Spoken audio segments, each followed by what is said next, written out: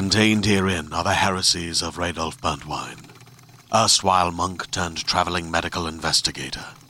Join me as I uncover the blasphemous truth of a plague-ridden world, that ours is not a loving God, and we are not its favored children. The Heresies of Radolf Burntwine, coming January 2nd, wherever podcasts are available. Hi, I'm Keegan. And I'm Madigan. And you're listening to Your Angry Neighborhood Feminist. I don't even know whose turn it is to say this. I don't either, because I'm just trying to keep my shit together. Keegan. Yeah, I know, me too. I think it's my turn. Okay, yeah, This is a podcast. This is a podcast, guys. You're listening to a podcast I hope you know that. You opened the podcast app or whatever.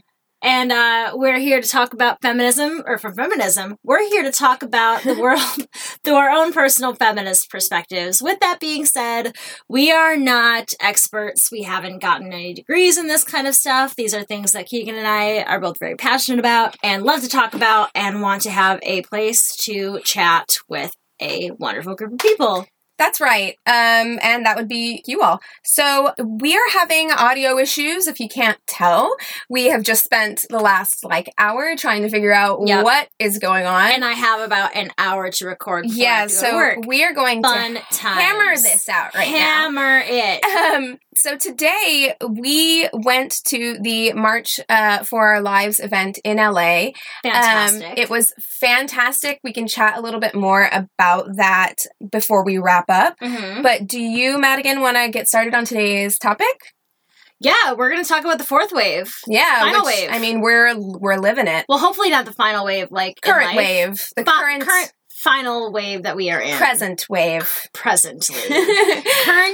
Presently wave. Dude, I'm actually kind of pissed off that we spent that much time doing that. And, right? Are you fucking kidding me? And my hot toddy is lukewarm right now. Oh, it's a lukewarm toddy. Yeah, it's just like a slap in the face. Aw, honestly. Slap in the face toddy. Well, I've already gone through definitely a full glass of wine. Yeah, it's been a day. It's been a long day. Dude, my fucking dog was sick. I had to take her to the vet.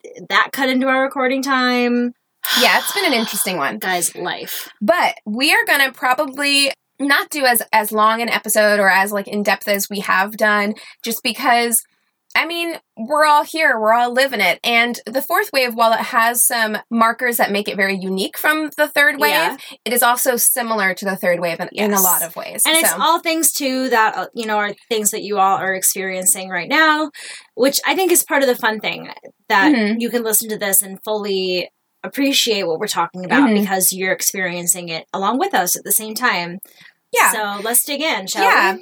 So what I have here, or what I found whenever I was doing a little bit of research about it, and not that I really need to dive in. That's the thing, is this is probably the least amount of research I've ever done. I actually did a lot. I read a lot of articles on the fourth wave, but of course that makes one of us. Of course it's also just, life-based. Yeah. But I think most notable, what sets apart the fourth wave and all other waves before it would be social media. Yep. I'd say it's social media feminism. Yep, definitely. And not in a bad way, Nope, but a lot of people like to say it is. Yeah, but why would it be? Because it's bringing, honestly, the thing is, and there was a sign today at the March too that said, don't just tweet about it, do something about it. And I think that's a lot of people's criticism about it. Right, the hashtag activism. Right, and then they feel like they've done that, so they don't really have to do anything else. And I've totally fallen victim of things like that in the past, where I've had to really be like, no, this isn't the only thing that I should be doing. All right, doing more. You shared that article, so you've done your good deed for the day or whatever. Right, which while I do think it's good to share those articles on Facebook or to retweet things or to use hashtags on Instagram, because that's your audience. That's your viewership of people who you can affect in one way or another, whether or not that changes who they are or not, or their viewpoints.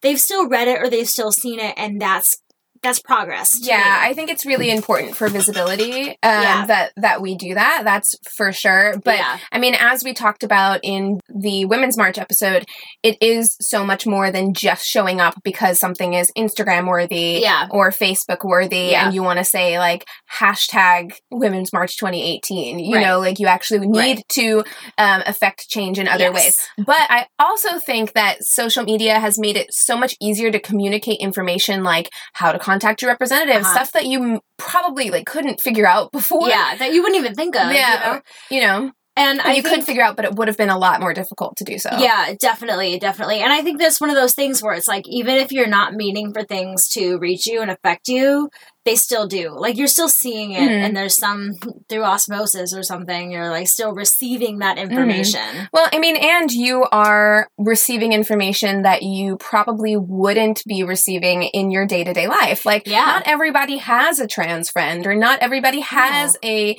friend that's an immigrant, you know, and so your eyes might not be open to these issues or things that they go through. And why would you search it out if you don't even know what you're looking for? Yeah, you or I mean, I just don't think that it's as present, or you can't close your eyes to something that is in your face, you know, all of the time. You can't ignore it. Yeah. So I think that social media, for me, in my journey as like a feminist and as a person, has actually been super, super helpful for me. Definitely. So it's a tool. It's a tool. Like, you definitely need to do other things. You need to be active in action in other ways, but it is also a great tool. And your Wikipedia gal, Madigan, is here to give you a little snippet from Wiki here.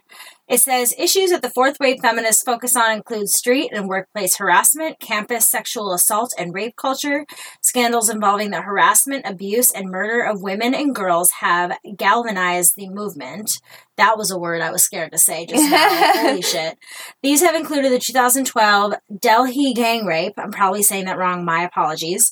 Delhi? Okay, Delhi gang rape. Thank you, Keegan. 2012 Jimmy Savile allegations. Again, Savile. Jimmy Savile, oh my God, my life. Bill Cosby, I can say that name. Allegations. 2014, again, Isla Vista killings. I don't know that one.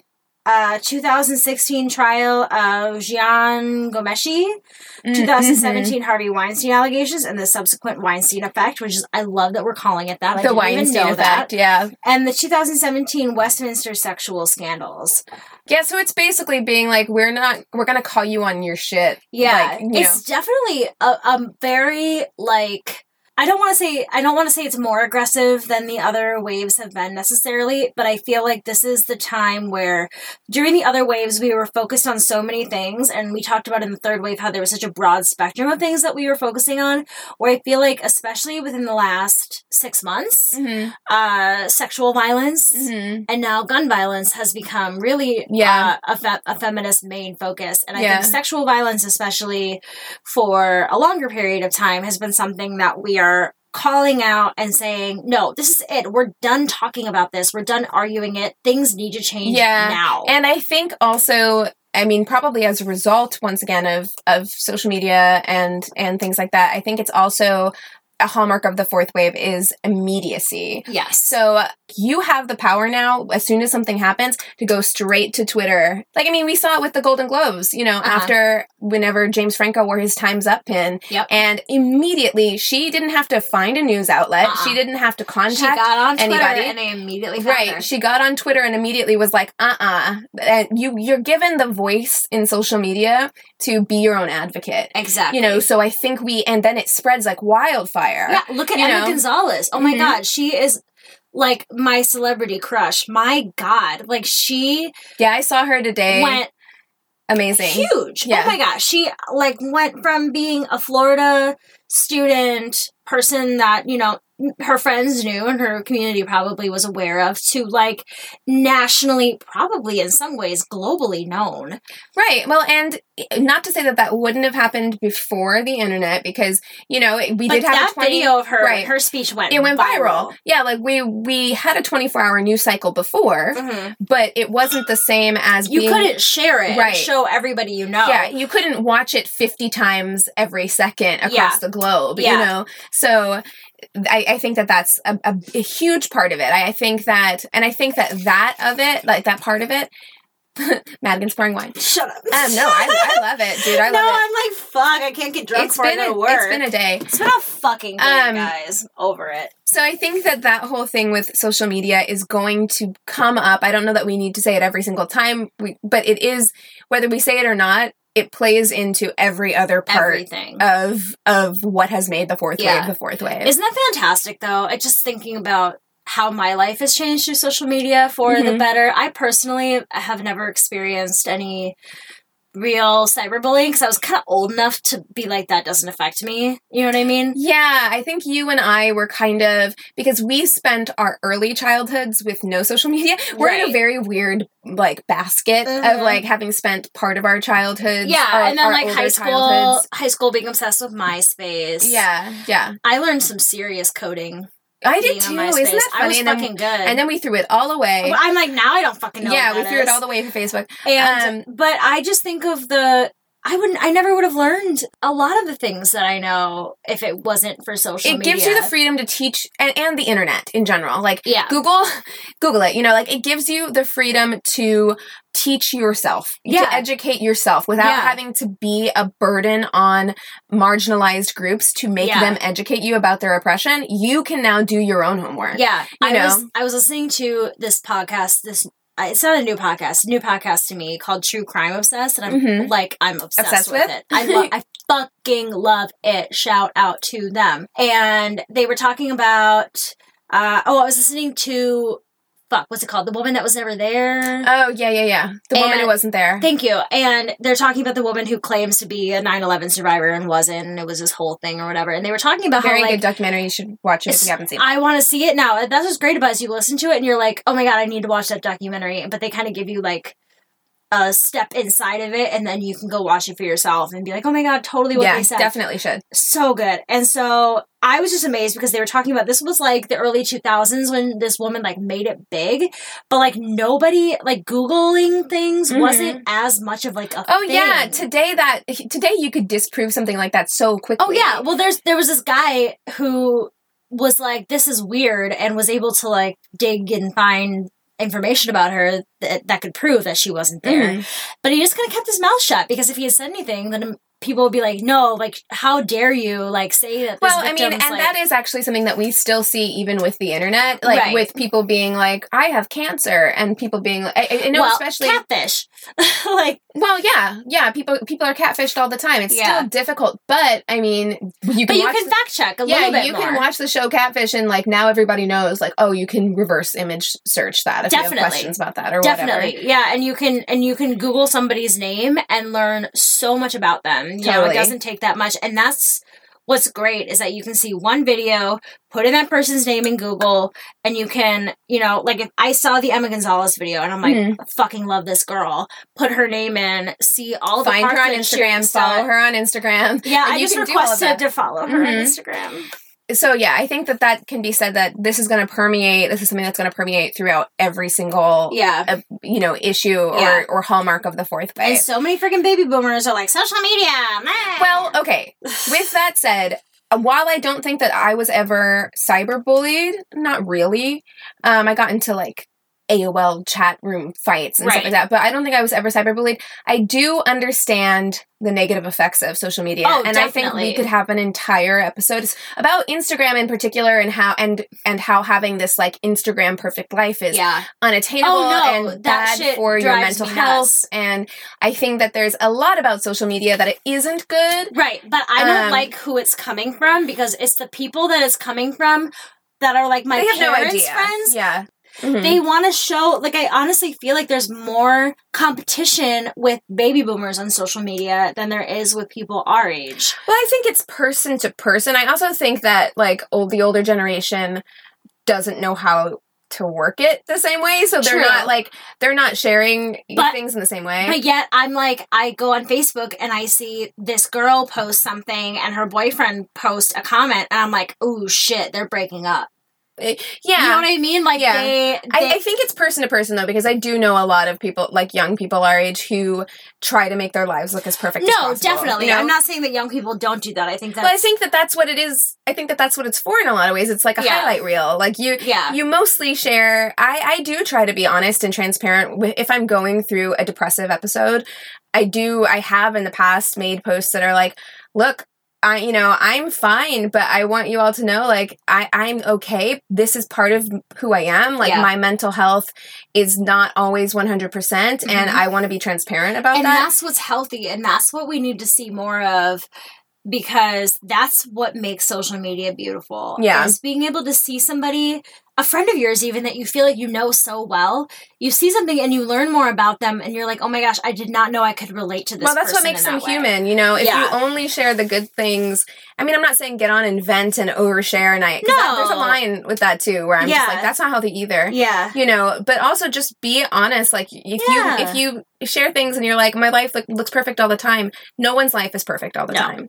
Anyway, we could have an entire, and probably should have a whole episode about just social media and its effect on our generation. Agreed. But getting back to the fourth wave, let's do it. Another hallmark of the fourth wave is, and this is something, while, you know, I have a great love for third wave feminism, a lot of people, there was a big complaint during the third wave that the third wave relied a lot on misandry, which is the opposite of misogyny, which is basically hating men. Yeah. You know, and being really hateful towards men.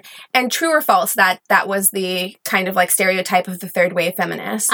And which I think carried over for a lot of people. I think that's why people thought that feminism was such a dirty word. Yeah. But in the fourth wave, what you see is kind of doing away with misandry, or the idea of misandry, and really trying to include men in the feminist movement. Yeah, you know, the whole, like, let boys cry, for me is a big, like, phrase that pops into my head. And totally realizing that feminism is for everyone. It's for men. It's for women. And we saw in the fourth wave a lot of men identifying themselves as feminists. The fourth wave brought us he for she, which is when Emma Watson started.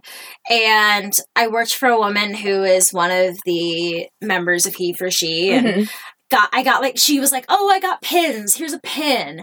And I wore it home, and Chris was like, what's that? And I told him, I was like, oh, it's a he for she pen. He goes, I'm a he for she. Yeah, why don't I have that pen? And so that gave him a platform to start learning, how can I better support not only the women in my life, but women in general. How can I be an ally? Yeah. That and you know, you're going to see also this theme of allyship totally come into its own in the fourth wave. Well, and another big thing with the fourth wave was the acknowledgement of ableism, ageism. Yep. You know, I think all of these things, and again, I think it's social media visibility has allowed us to, like, oh, it's not just men and women, or it's not just black and white, or it's not just gay or straight. It touches so many alleys.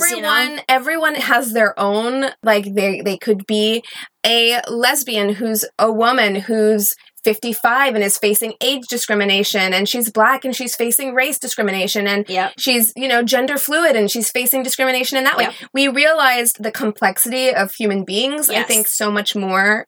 We do realize that now so much more than we have in the past. So I think that, and, you know, I think that really kind of hits the nail on the head with what the fourth wave is. It's like, we have recognized, like, gender fluidity in a way that we never have before, and allowing people to kind of be who they want to be. And I think that that's be who they are. I mean, not even who they want to be, but who they are. Who they authentically are. Yeah, and I think, you know, oh my God, we have a long way to go. But I think it's amazing. You know, I've never felt so empowered to be able to speak my mind and want to make a change. And I'm getting better and better at speaking up around my friends, and I'm getting better and better about, you know, just being more knowledgeable about different people's lives and questioning things rather than just blindly accepting them. And asking questions from people who are different than me, because, like, my only thing that I have, I'm a woman, but I'm white. You know what I mean? Like, I'm straight. I don't have a lot of the more complex issues that other people do. So for me, I like to find people in my life that I can ask questions to, where when I was younger, I was too scared to, because I didn't want to offend anybody, where I like now that I have this, like, open communication. And that's why I loved our hair episode, because I was like, I'm just going to ask you things that I've always wanted to know, and then you can educate me. Yeah, and I would love to, and I know that this is something that we plan on doing. Obviously, we need to figure out all of our audio issues, and there's a lot that we have to figure out. Before we can have guests on the show, we've got a lot of things we can hash out. So I know we've gotten emails and requests to have guests on the show, and we have them lined up. Yeah, we want to. We just have things we have to figure out, but that's something that I really want to do, because I don't want to tackle issues that have to do with other races or trans lives, or you know people in the LGBT dealing with a handicap community, without being able to talk to those people. I agree, because I think that it's so important when it doesn't involve you to kind of shut up and listen. Exactly. And I was actually telling Bonnie, who Madigan and I went to the march with today, as a friend of mine. I was actually telling her when we were walking back to the car, I was like, it was a really interesting experience because while gun violence affects everyone, and I think that we should definitely have marches that are like, you know, shooters go into movie theaters and they go into spaces where adults are all the time and mow down lots of adults. That's not what this march was about. This march was about the students. And so it was interesting for me because marches that I usually go to marches for women and I go to marches for Black Lives Matter and I do things like that. But those are both groups that I am in and I'm centered around. Oh yeah, this was purely us having to acknowledge that we need to take the back seat. Yeah, here. We need to shut up, listen to these students talk. And how fucking amazing were they? And powerful. Oh my god. It was honestly, it was such a great experience to just be able to be like, really, this isn't about me right now. Yeah. You know, and I can just sit back and listen to you tell me why you're afraid. You know, because it's not as if we didn't grow up with the same culture. My school did go on lockdown. Yep, same. We had lockdown drills. Yeah, well, I didn't have a drill. Like, they thought that there was a bomb in my school. Oh, we had a lockdown. Oh, no, we had lockdown drills because there was, the middle school, there was a bomb threat. My school was weird. But all through high school, we had lockdown drills. Right. So, I mean, we grew up with it, but we didn't grow up with it the same way someone who was born in 1997 grew up with it because they literally, their entire lives are post-Columbine. Well, that woman who was kind of one of the organizers, one of the head people who was speaking, she was saying, I'm 19, I was born a month before the Columbine shootings. Right. And so literally your whole life is post-mass shooting culture. Around that at school. Yeah. And how sad is it? But also, like, look at what we've generated, these strong, amazing people. And, I mean, we're kind of talking about the march a little bit right now. Right, but actually, I would like to take this opportunity because I think that actually goes into the next part of fourth wave feminism that I think differentiates it from third wave. Because in the third wave, we kind of saw, not a pull away from, just less old school activism. Definitely. And the fourth wave has seen a resurgence of old school activism, marches, protests, rallies. Yes. We're back. Because we need human connection. I honestly think that's such the root of it because, like, I felt like I could turn to anyone there today. And especially when I was at the Trump Walk, that was my first one. Yeah. And I just felt like I could turn to anyone and just be like, I feel you and 100% understand what you're feeling right now. And I've never really felt that way before, that amount of people that I was surrounded by really felt as strongly as I did about things. Well, and everyone's heart was so ripped open right then that I think everyone was really willing to be super vulnerable with each other. And even today, I felt very like connected to everybody, and we all have something in common. It was interesting because it's like, you know, this isn't necessarily a strictly like liberal democratic thing. A lot of this is also people who may come from the Red Party or different things like that. Like it was all different political backgrounds, and I was able this is California, so in general pretty liberal, but but it made me feel a sense of connection to the people that I wouldn't normally feel a connection to. Let's see.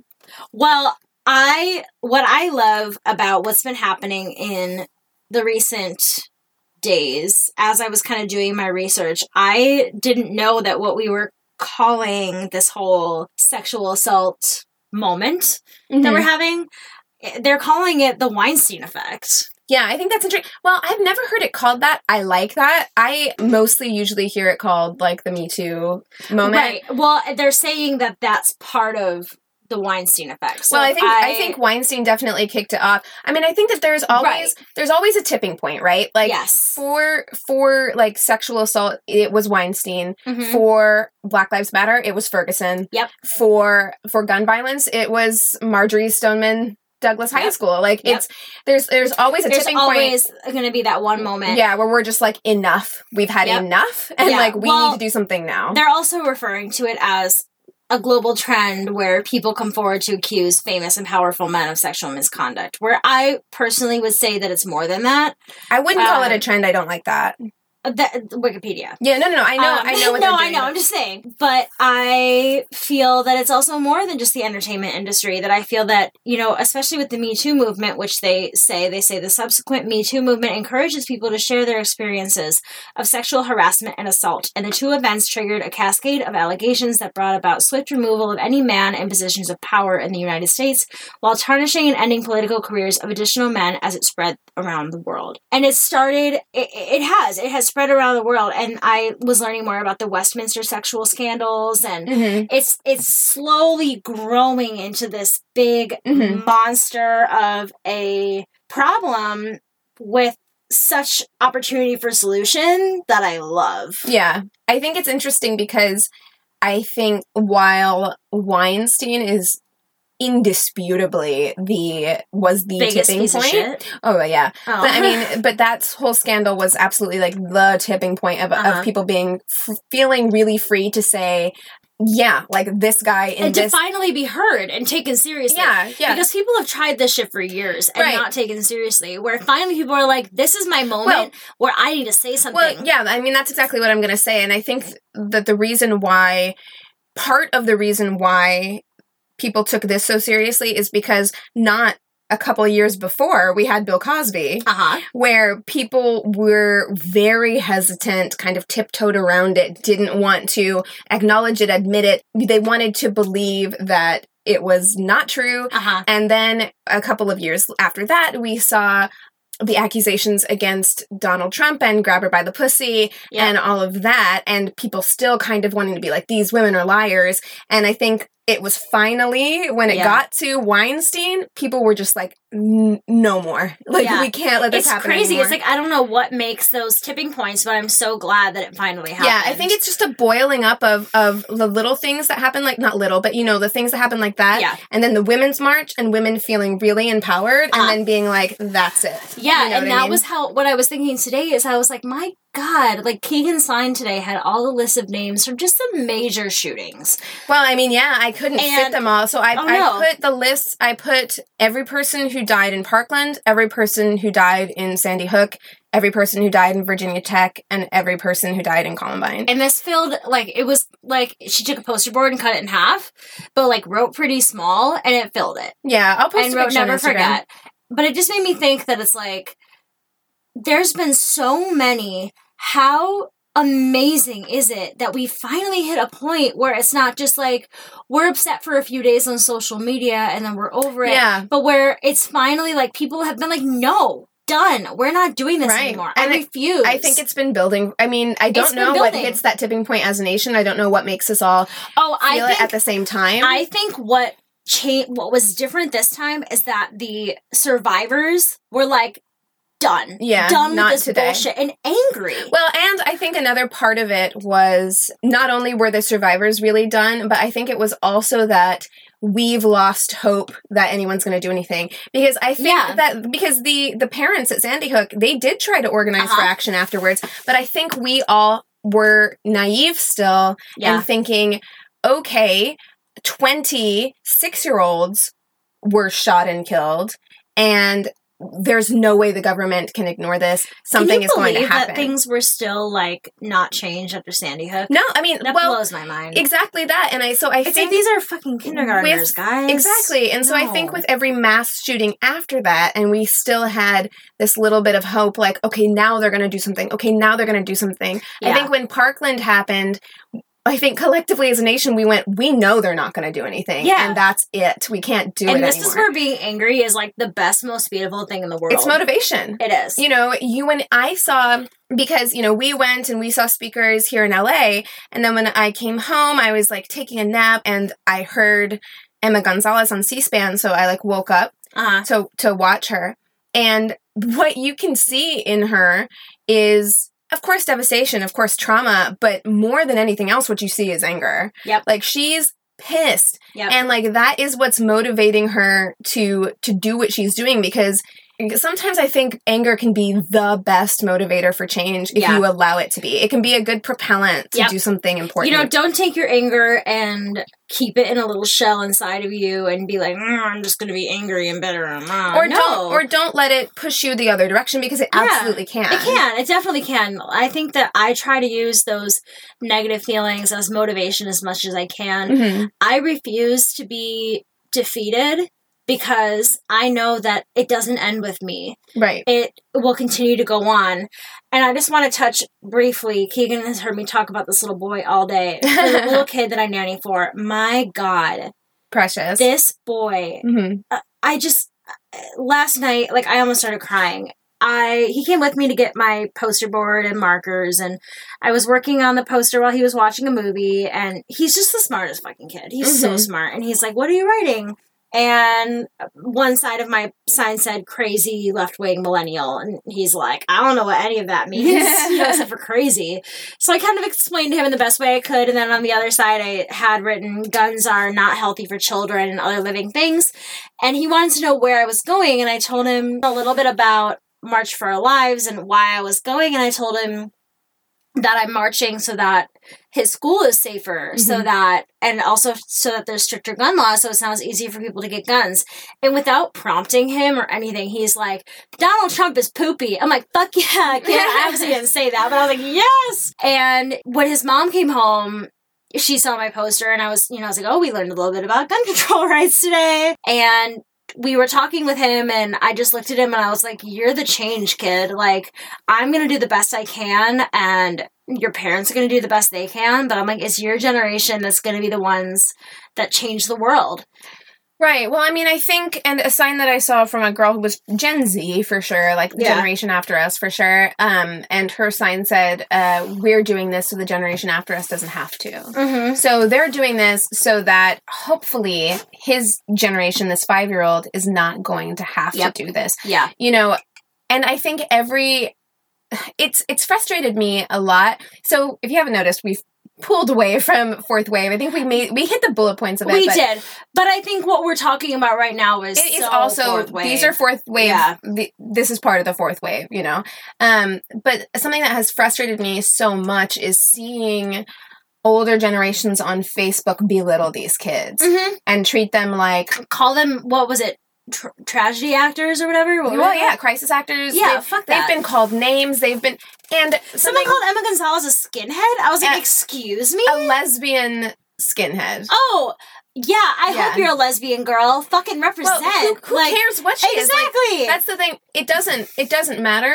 No. She is a hurt human being. And you're using this as a derogatory term, which also just makes you look so stupid. Yeah. But, and I mean, and that was that was somebody who was running for office, so that's even worse. But yeah, these are... Why would he think that would make him look any better? Well, why would someone who's running for office call a child? Well, one, he was running unopposed. He's not anymore. Since his statements, a 19-year-old girl filled out her paperwork, or 20 years young, filled out her paperwork to run against him. So yes, how did I not know that? He is no longer running unopposed. Love it. But you know, I hope that 19-year-old wins. He says it because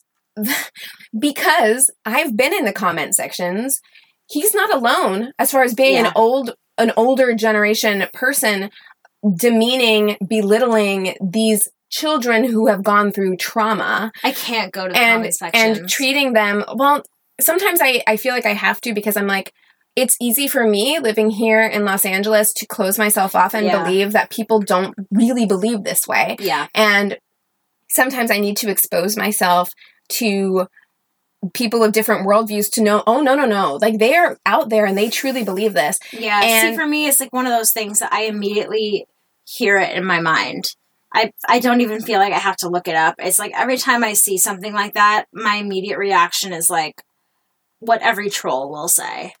Yeah, but I don't think, but I don't think they're trolls. Like, that's the thing. Well, I think they believe it. Like, I think they truly believe these things. Like, that's the thing. They see these walkouts and they say, all these kids should be suspended. Yeah. All these kids should be taught a lesson. If they'd only gone up and talked to that kid who was being bullied, then that makes me furious. Yeah. That makes me so furious, because you are putting the onus on these children to be responsible for the mental health of their classmates. For the responsibility to not die, basically. Yeah, basically. You're victim blaming these kids by saying you didn't do enough. If you had only been nice to the shooter, then this would never have happened. And that's not true. It's not true. 100% not true. No. Yeah, it's not true. There's no guarantee. Yes, be nice to people. Don't go out of your way to be a dick. You know what I mean? Also, you can sense when something's wrong with somebody, and you shouldn't have to put yourself in a position to have to be uncomfortable. No, that's being safe. If you see something about somebody that makes you feel uncomfortable, it's not your responsibility to... It is your instinct to stay away from that person if you feel like they are unsafe. And nobody should tell you that you should have to be friends with somebody who makes you scared. No, and no one should tell you to be friends with anybody. You should be friends with who you want to be friends with. You know, don't be cruel, don't be mean, but you also don't need to associate with them. Yeah, absolutely. I just thought that was the most ignorant... Yeah, because it makes them... It's saying, oh, this shooting was your fault, you could have prevented this. Right. How fucked up is that? Yeah, I agree.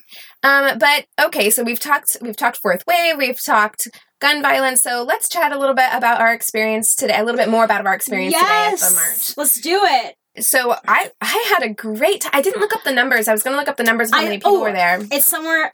Let's keep talking because I found it somewhere on Jezebel. Okay, there were so many people at the LA March today. Yeah, I was first shocked. Though, we were like, okay, this doesn't look like much. But we got there early, and LA Marchers are never on time. No, so it's LA. Because we're like, whatever, we'll sleep in. But so we got there early, so there weren't a lot of people there when we got there, but when we were leaving, I was like, oh my God. Yeah, like we could barely get through. Yeah, there's so many people here. It was such a fantastic experience. I wish we'd gotten to march for longer. Marched for like 10 minutes. Yeah, we marched from Pershing Square to City Hall, but it wasn't really very far. No. It was a very short march, but we spent the first hour listening to speakers, and they were all student speakers. And they were either college students. Yeah, college or high school students, but all student speakers, and there were student performers, and people performed their own poetry and spoken word, and it was just so powerful and refreshing and just made my heart sing for it. It was so hard to tell, Keegan, though, like what your thoughts were, because I kept like looking over at you and I couldn't tell what you were thinking. No, well, it was mostly because the woman in front of me was pissing me off. Well, I just kept like, I'm a very vocal person. I really want to just be screaming at everything. But then I was like feeling this vibe where I'm like, is Keegan upset? Oh, no. I was like, oh, God. I wasn't upset. I was annoyed with the woman in front of me because she was so entitled. She was so annoying. She was like, I don't want to like mar our talking about it with like talking about how annoying she was. Of course but not. I will touch on it because this is it. Because she was a middle-aged white woman who felt extremely entitled. Yeah. And the reason why she left, which thank God, was because she, a boy, like a Latino boy, walked through with a backpack and was just like, excuse me. And he was being assertive. Yeah. But to me, he wasn't being rude. He was just trying to get through. No. And he gets through, she moves out of the way, he gets past her, and then she goes, be kind. To the boy? And he turns around and went, Miss, I'm not being unkind, I'm being assertive. Yes! Why didn't I see this? And he was probably in high school. Yes! And so then he turns around and walks back up and walks up the stage. And then she spends the whole next time talking to her husband going, I don't know, I don't feel safe. He went to the stage taking pictures of him because I think she thought he was going to do something. No! Why didn't I see any of this? And that's why they left is because she was like, I feel unsafe. I saw her marching though. Yeah, no, she marched with us, but she got out of the crowd because she was like, I don't feel safe anymore. And she was taking pictures of him. Are you kidding me? So okay, if you saw me... that I have to ask this question. What was the race of this boy? He's Latino. That's right. Yeah. So she's being fucking racist. I mean, to me, that's what I think. Her for sure being racist. Because for sure. He wasn't being rude. She's thinking about her little white grandkids somewhere. Yeah. Instead of thinking about the greater picture. He was being assertive, getting through. He wanted to get through, and he was being assertive, but to me, it wasn't rude. And because it's not for us, guys. Yeah. So if you were looking at me and I looked like annoyed, it was almost definitely because the woman in front of me was doing something that was pissing me off. Yeah. Like, because throughout the whole thing, she was doing shit that was pissing me off. Yeah. And she kept, like, she had really big hair, which, look, girl, I relate. But she kept, like, moving back, like, into my space. Yeah. And, like, hitting me with her hair. And I'm like, look, I get it. We're cramped in here like sardines, but be aware of your space. Yeah. You know what I mean? Anyway. Definitely. So that's it. But I thoroughly enjoyed it. It wasn't that I wasn't enjoying it. What were some of your highlights? I want to hear. And then I'll share my highlights. My highlights... honestly, listening to the speakers while it was long and like, but like, what were some of the speakers to you that like? For me, I loved listening whenever all of the kids from Black Lives Matter came out. Oh my gosh, there was like a whole family, I'm guessing, because they all shared the same last name. And there's an 8-year-old boy. Yes, like ranging from like 17 to like 8. Yeah. And then a couple of other young people from Black Lives Matter. And they all came out and, you know, either said some poems or like this 11-year-old girl did like a call-in response. Oh, and it was the most, it was chilling. It was completely chilling. Beautiful. And she was probably, like 10 or 11. She was like 11, I think. And when it started with, you know, she's like, you have to call back with the same tone. So it started out when we were just quiet, talking. And then it got a little louder. And then she was, you know, like when you're yelling and you're like not supporting your voice. Yeah, because she's a kid. No, I know, but it was just that like, I'm going to do everything I can to make my voice heard. I'm going to make it as loud. And it was just, so beautiful. Yeah. She was just an angel. Definitely one of my highlights. And then the woman who did the poem. The woman who did the poem, who I put that on... We have that on our Instagram It's on our page. story, and then it's on my personal Instagram. I'm going to save it so we can maybe post it on our page. Because if people don't see our Instagram story today, I wish I'd recorded the whole thing. I only, we only recorded it on the story, so it's only like 15 seconds. But I hope that, hopefully we can find some videos and attach that. That would be great. I'm sure there's videos somewhere of it. Yeah. What about, the songs we heard? Yeah, like there were so many original songs that were... gripping. Beautiful and so talented. These so talented. Like such great, singer, musicians. Yeah. So that was really, really touching and moving. Oh, and just very raw. Like there was no, there's metaphor in there, of course, but it was very like point blank stories that they were telling in their songs. Yeah. It wasn't like, let me sugarcoat this or like dumb this down or drown it in metaphor. Exactly. Or whatever. It was just very to the point. Like there was the song about first the girl gets shot, what she feels, what she hears, and the boy gets shot, what he feels, what he hears. You know what I mean? And that to me was so and like if I closed my eyes, I could like picture myself as being that person in her song and like, it just and like, her voice was just beautiful. Just stunning. And then we had Ray, our Macchio. Yeah. I was just like, this kid was like 18 and I was feeling like, I'm like, oh God, I'm 28. But I was like looking at this kid and I was like, if I was a teenage girl right now, like that kid. He had an earring. He was exactly what I would have been like, oh my gosh, Ray, when I was like 18. He had like an earring and he had a leather jacket. Yeah, he was still kind of awkward though. Like he dressed cool, but he was still kind of awkward and he was super cute. His voice was amazing. My jam. Like, like I like a little nerd who's also kind of like cool. And then Jonas with the California flag as a cape on him. Yeah, he was. What a gem. He got out there and was just like loud, determined, powerful. Like, because so many were like, there was the guy that spoke and he had a lot of pauses, didn't speak as loud, which is fine because I want their voices to be heard too. And like, I could hear other people talking. I'm like, shut up. Listen to this person. Maybe they're having a hard time. Like, listen to them. Yeah. But this kid... It's a scary thing to do. There's a lot of people there. It is scary. But this kid came out and guns a-blazing. Oh, he had no care in the world what anybody thought of him. He was that kid in high school who you'd see with like the roller backpack running down the hallway with his Pokemon card album in his arm. But you know what? That's a kid who knows who he is. Yes, is unapologetic. I loved him. And this kid, I'm telling you, like, this kid's gonna run for office. Jonas for president. Yeah. Jonas for president. Me and I got just Anthony's like, Jonas! And I'm like, Jonas! Like, yeah. He's gonna run for office. He was a boss. He was great. He was definitely one of my highlights because he was so unapologetically himself. Yeah.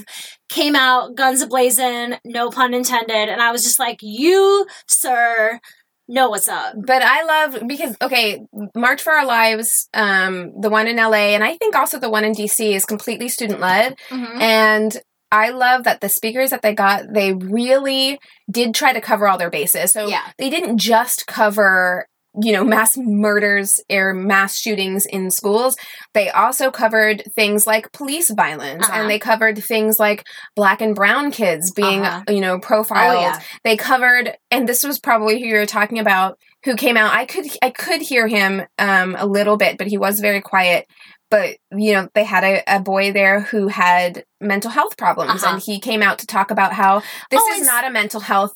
It's not just about mental health. Yeah. And most shooters are not mentally ill, and most mentally ill people are more likely to be the victims of violence than to be the, perpetrators of violence. And did you hear that person yell, "Speak into the mic"? Yeah, dude, he's doing the best. Like, that's the thing. I'm just like, these are kids. They're doing the best they can. Even if you can't hear them, if you hear the crowd yelling, yell. Be there just be there as support. Yep. Like, it's not about you. Nope. And that's the thing that they really did try, is they were like, this is about the kids.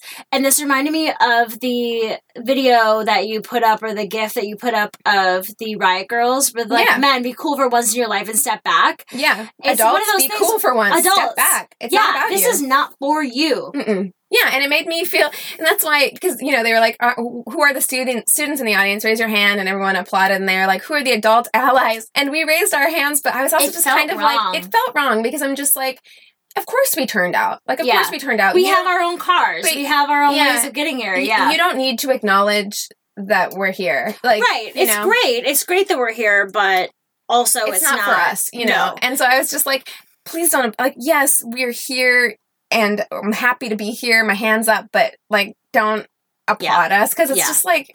Oh, but I'm sure there were still egotistical people in the audience who were like, yes, I know, I do such good things. I'm so selfless. I'm spending my Saturday morning here. I know. I could be sleeping and drinking mimosas at brunch, but I'm here. Yeah. So, but it was just a really, really great experience. I really hope that a lot of you managed to make it out. It really warmed my heart, because I saw that even in Springfield, Missouri, which is my, hometown, small city, very small city, and even they had a march for our lives, and people were, like, posting it, and it's not a ton of people. It's not LA, but it still warmed my heart that they did it, and that people turned out for it. Yeah. And, I think that that's so important, and I hope that a lot of you were able to make it out to cities around you to support this cause, because I understand, and I'm going to say this here, and I put it on my Facebook, but I am from Southern Missouri, or I've lived a lot of places, but that's home to me. Yeah. And I understand gun culture. I truly do. I understand how it can be embedded in your culture as part of who you are as a region, and who you are as a people, and how you identify. I understand it. I get it. I've shot guns for fun before. I can't even do that. I have. I have fear. I have. It's part, because when it's part of your culture, you don't have that fear. It's part of, you learn gun safety, and it's part of your culture. Yeah. So I understand the appeal. Like, I get it. Yeah. I get that it's personal to you. Right. But that doesn't take away your hobby should not be in exchange for children's lives. Absolutely not. I would, I don't need to shoot another gun again for the rest of my life if it means that all the children, in our country can be safe. Exactly. So, well, you just got me interested in looking up what Minnesota was up to. And they did have a march. They estimated 18,000 marchers, which is great. And it was in St. Paul, down to the Capitol. And I think it's great. There was this woman named Beth Stockinger, who said, "I'm a mental health provider. The excuse of it being just about mental health is so wrong. It's about access." And I think that's great. It is about access. And I think it's also something that really pisses me off about this mental health argument is you need to start looking at commonalities beyond mental health that these shooters have in common. And you know what? A lot of them are white. And they're a lot of them male. have guns. Well, they all have guns. But here's the thing: if you don't want to blame it on the gun, these are all white men who a lot of times are white supremacists or racist or hold other hateful views that are similar to that. So you're going to blame it on mental health. But I'm just like, why aren't we focusing in on the fact that a lot of these guys are white supremacists? Yeah. It has more to, and that's not a mental disorder. Yeah. Racism is not a mental disorder. No. It is a way it's of just being. Hatred. It's just hatred. You need to address anger and hatred in our boys and in our white youth. Like, that's what you need to address. Exactly. And I think it's great, too, there were Parkland students in Minnesota as well. I like that they were able spread out. Spread out. Yeah. I think that's amazing. Because we got a couple at ours, too. Yeah, seeing it and knowing they were there, like, I started crying. I just couldn't. And when I saw that Columbine survivor there. Yeah, and he sounds like he's got some trauma. He couldn't even really say anything of real... But he's probably been talking about it for 19 years. Right, but also it's one of those things where it's like, I don't think he can talk about it anymore. It's like if you're constantly being asked to relive something so traumatic. And I was reading a bit about him afterwards because I've had a big interest in Columbine. I found out that somebody that I knew years ago was a Columbine student during the time. And just hearing that name for me was very emotional because of and I'm not even directly affected. It's the research I've done, And he just seemed like one of those people that he didn't really sound as prepared. He didn't really sound as eloquent. He was not terribly articulate now. No. Yeah. But I see that as a person who has felt so much pain. He's in a wheelchair. Yeah. This moment has changed his life indefinitely. Well, I think, and I don't mean this physically, although obviously, but I think he's damaged. And I read... You can't dig into the horrible things because then you'd have to keep reliving it all the time. And, I had read about, when I was doing research on gun violence, Columbine was an interesting case because it was so new. For us, like school shootings were such a new concept for us that I don't think we knew how to support our victims. No, we kind of threw them back into school, and a lot of people who were present at Columbine didn't even know they had PTSD until years later. Yep. Because they weren't given... A friend of mine was in eating disorder treatment. Yeah, they didn't. They weren't given support, like the kind of support that we now know you need to give victims. Yeah. They weren't given that kind of support. So I think a lot of them are probably, unless they sought support on their own, are probably pretty... Which a lot of people don't think to do. Yeah, yeah. But it was very powerful and moving, and we are coming up on an hour here, so we're probably going to wrap it up. Yeah, we got to wrap this shit up. We hope you had a wonderful Women's History Month. Yes, thanks you guys. The last week. And I'm so excited to touch on some new topics. Like non-historical stuff. Yeah, I'm excited too. We're going to have some more lighthearted stuff coming up. It's going to be great. Yeah, it's going to be great. So hopefully we get our audio issues taken care of. I think I'm going to have to pay for audio service because Audacity is upsetting me. Well, and I have to give a quick shout out to my good friend Josh Crone. Oh, Josh. Who donated a microphone to me. I have to say, Josh is one of the nicest people I've ever met in my life. Ever. He is someone that I met when I was 18 years old, first started school, saw me from being a weird little kid doing her first student film. He did my first student film I think ever was with him, to dating his horrible roommate who ruined my life for a short period of time, to supporting me now and having worked with you and being such an amazing friend. He worked with me at WB for a while, and not a while, but a little while. What an angel. The first time I ever spent this, we're just gushing about Josh Corner. It's Josh Corner. But the first time I ever spent time with Josh, we were at your ex-boyfriend's house, and we drank a lot of absinthe. We did. It was nuts. And I was out on the couch and, don't remember a lot because I drank a lot of absinthe. But what I do remember is Josh was so concerned about me that he slept sitting upright in a chair all night to make sure that I was okay. Yeah, and then offered you a shirt the next morning. He didn't even know me. Yeah, you met that night. No, he's that kind of guy, and he's the kind of male listener that we want and that we need. Mm-hmm. So thank you, Josh, for donating to us and for believing in us and for just being an all-around great human being and a great man, and we love you so much. We appreciate you very much. Very much. Yeah. So guys, one last thing. Yes. Yeah, my mom has been fucking on my ass about this shit. why aren't you telling people to rate and subscribe and blah, blah, blah? Mom, we're doing it, okay? Stop calling me about it. Guys, we need followers and viewers and subscribers and raters out there.